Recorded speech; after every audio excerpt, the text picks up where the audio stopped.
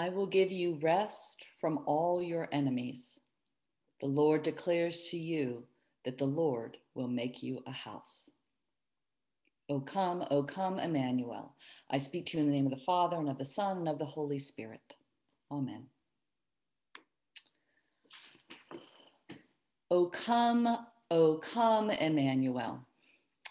We sing it every fourth Sunday of Advent, as we will today at the offertory. It is the premier song of Advent, constructed from the O antiphons, those antiphons we sing or say with the Magnificat at evening prayer from December 17th through December 23rd. They capture the ancient names and hopes for the Messiah. Emmanuel, wisdom, branch of Jesse's tree, key of David, dayspring. O come, Emmanuel. It is a plaintive hymn. It is a longing hymn sung in a minor key. It captures our longing, our need for rescue. We cry out, O come, Emmanuel, and ransom captive Israel that mourns in lonely exile here. O come, thou branch of Jesse's tree, free them from Satan's tyranny and give them victory o'er the grave. O come, desire of nations, come, bid thou our sad divisions cease. These cries for help point not only to the ancient names of Christ, but right to our own need.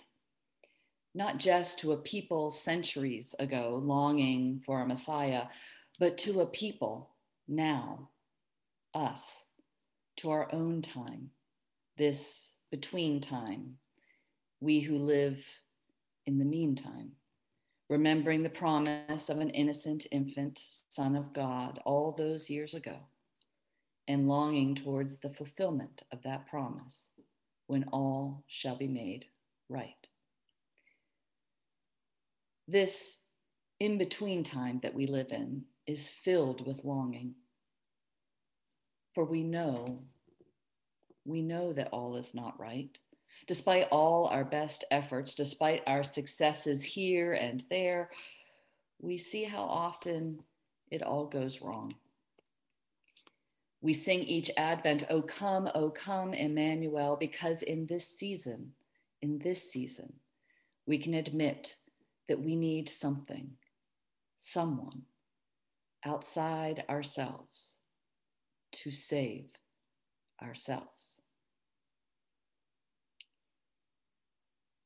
But just what is it we need saved from?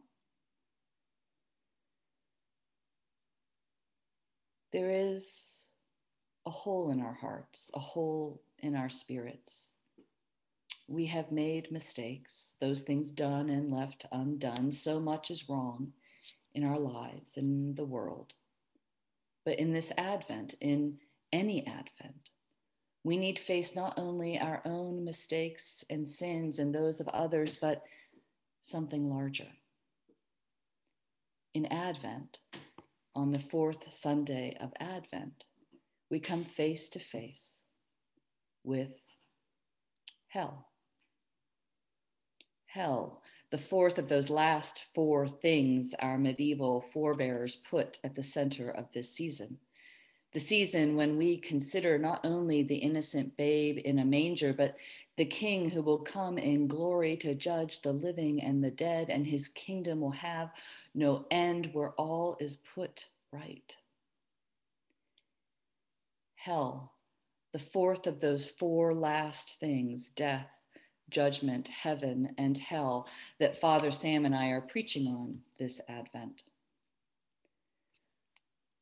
Last week, Father Sam preached on heaven, but in order to get there, he took us on a fairly thorough tour of hell.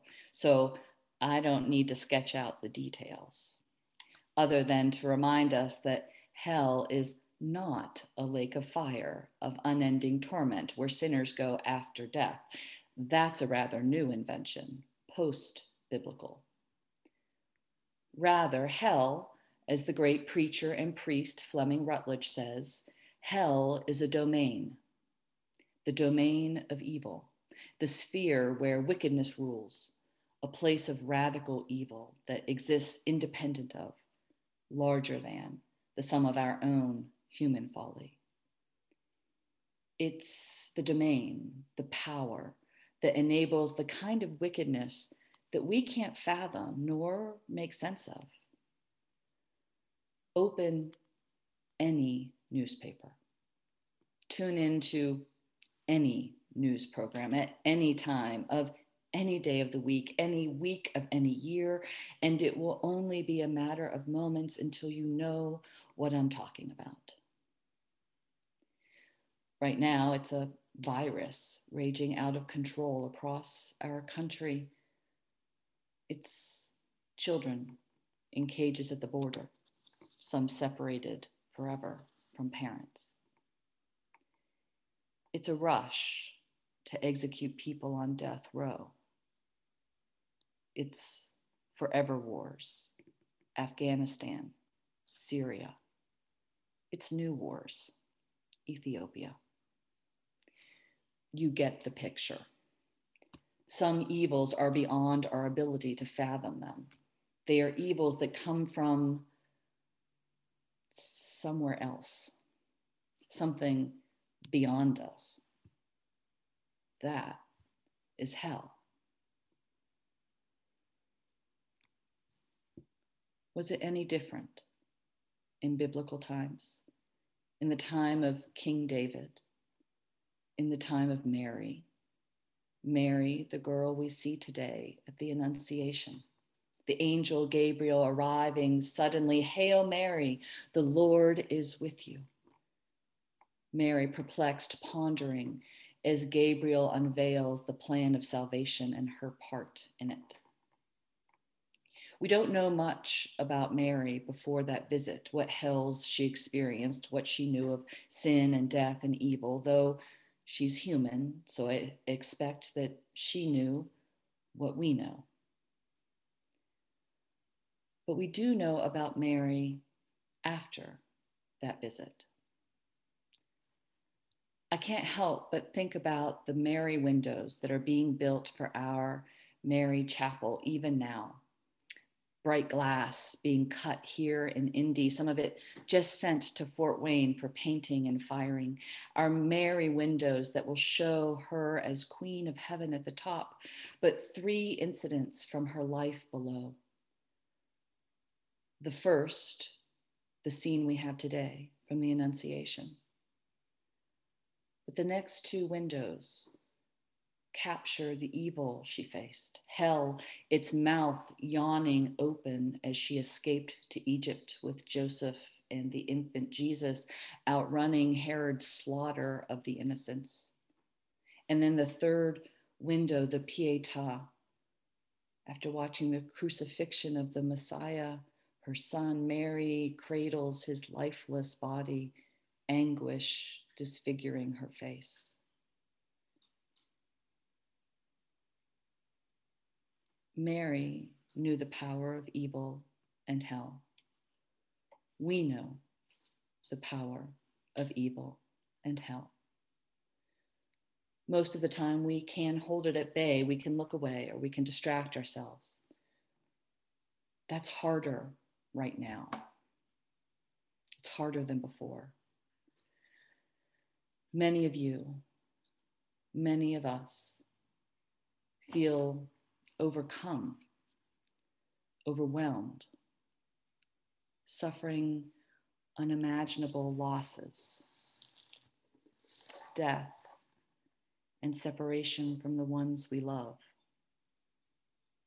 diagnoses that terrify us, fear for our future, fear for our children's future. In the face of the domain of hell, what can we do? What can we do? We who cry out, O come, Emmanuel.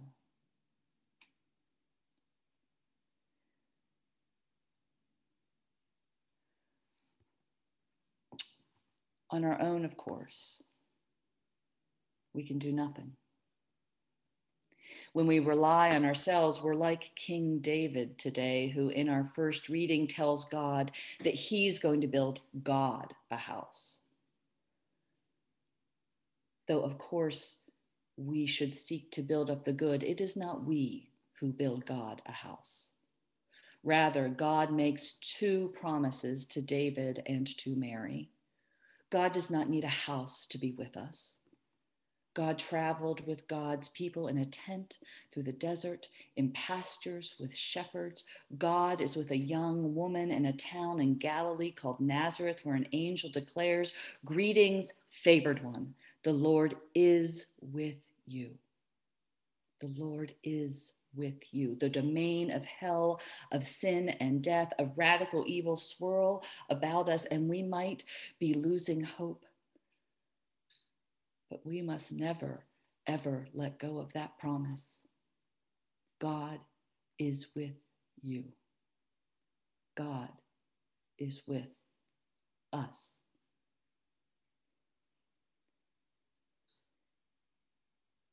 And then God promises us a shelter in the storm, to build us a house. God pitches a tent among us, not needing any temple that we build, choosing rather to dwell in the temple of Mary's body, joining us in the flesh, building a house for us in the person of Jesus, which then becomes a people, a community, the body of Christ, a house not made of cedar or bricks, a shelter that is vulnerable yet is permanent.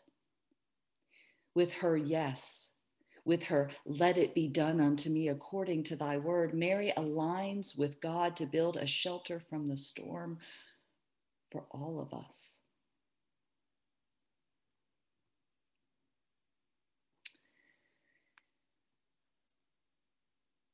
In many depictions of the Annunciation, Mary is shown reading a book when the angel Gabriel appears, and it will be so in our windows. Recently, though, one of you sent me an image of the Annunciation in which Mary is not reading, but rather she is writing her Magnificat. In her yes, Mary's body and soul blossomed into a mansion for God, a resistance to, a shelter from all the storms of hell. Her soul, magnifying the Lord, makes all the promises of a world where God, not the powers of hell, prevail. The mighty are cast down, the lowly are lifted up, the hungry are filled with good things. Through Mary, God pierces the maw of hell with a cross. God builds a mansion for himself in the confines of her womb, and Mary gives birth to the one we cry out for, the one to save us from sin and death, save us from the powers of hell, to give us rest forever from our enemies, Emmanuel, God with us. O come, O Lord,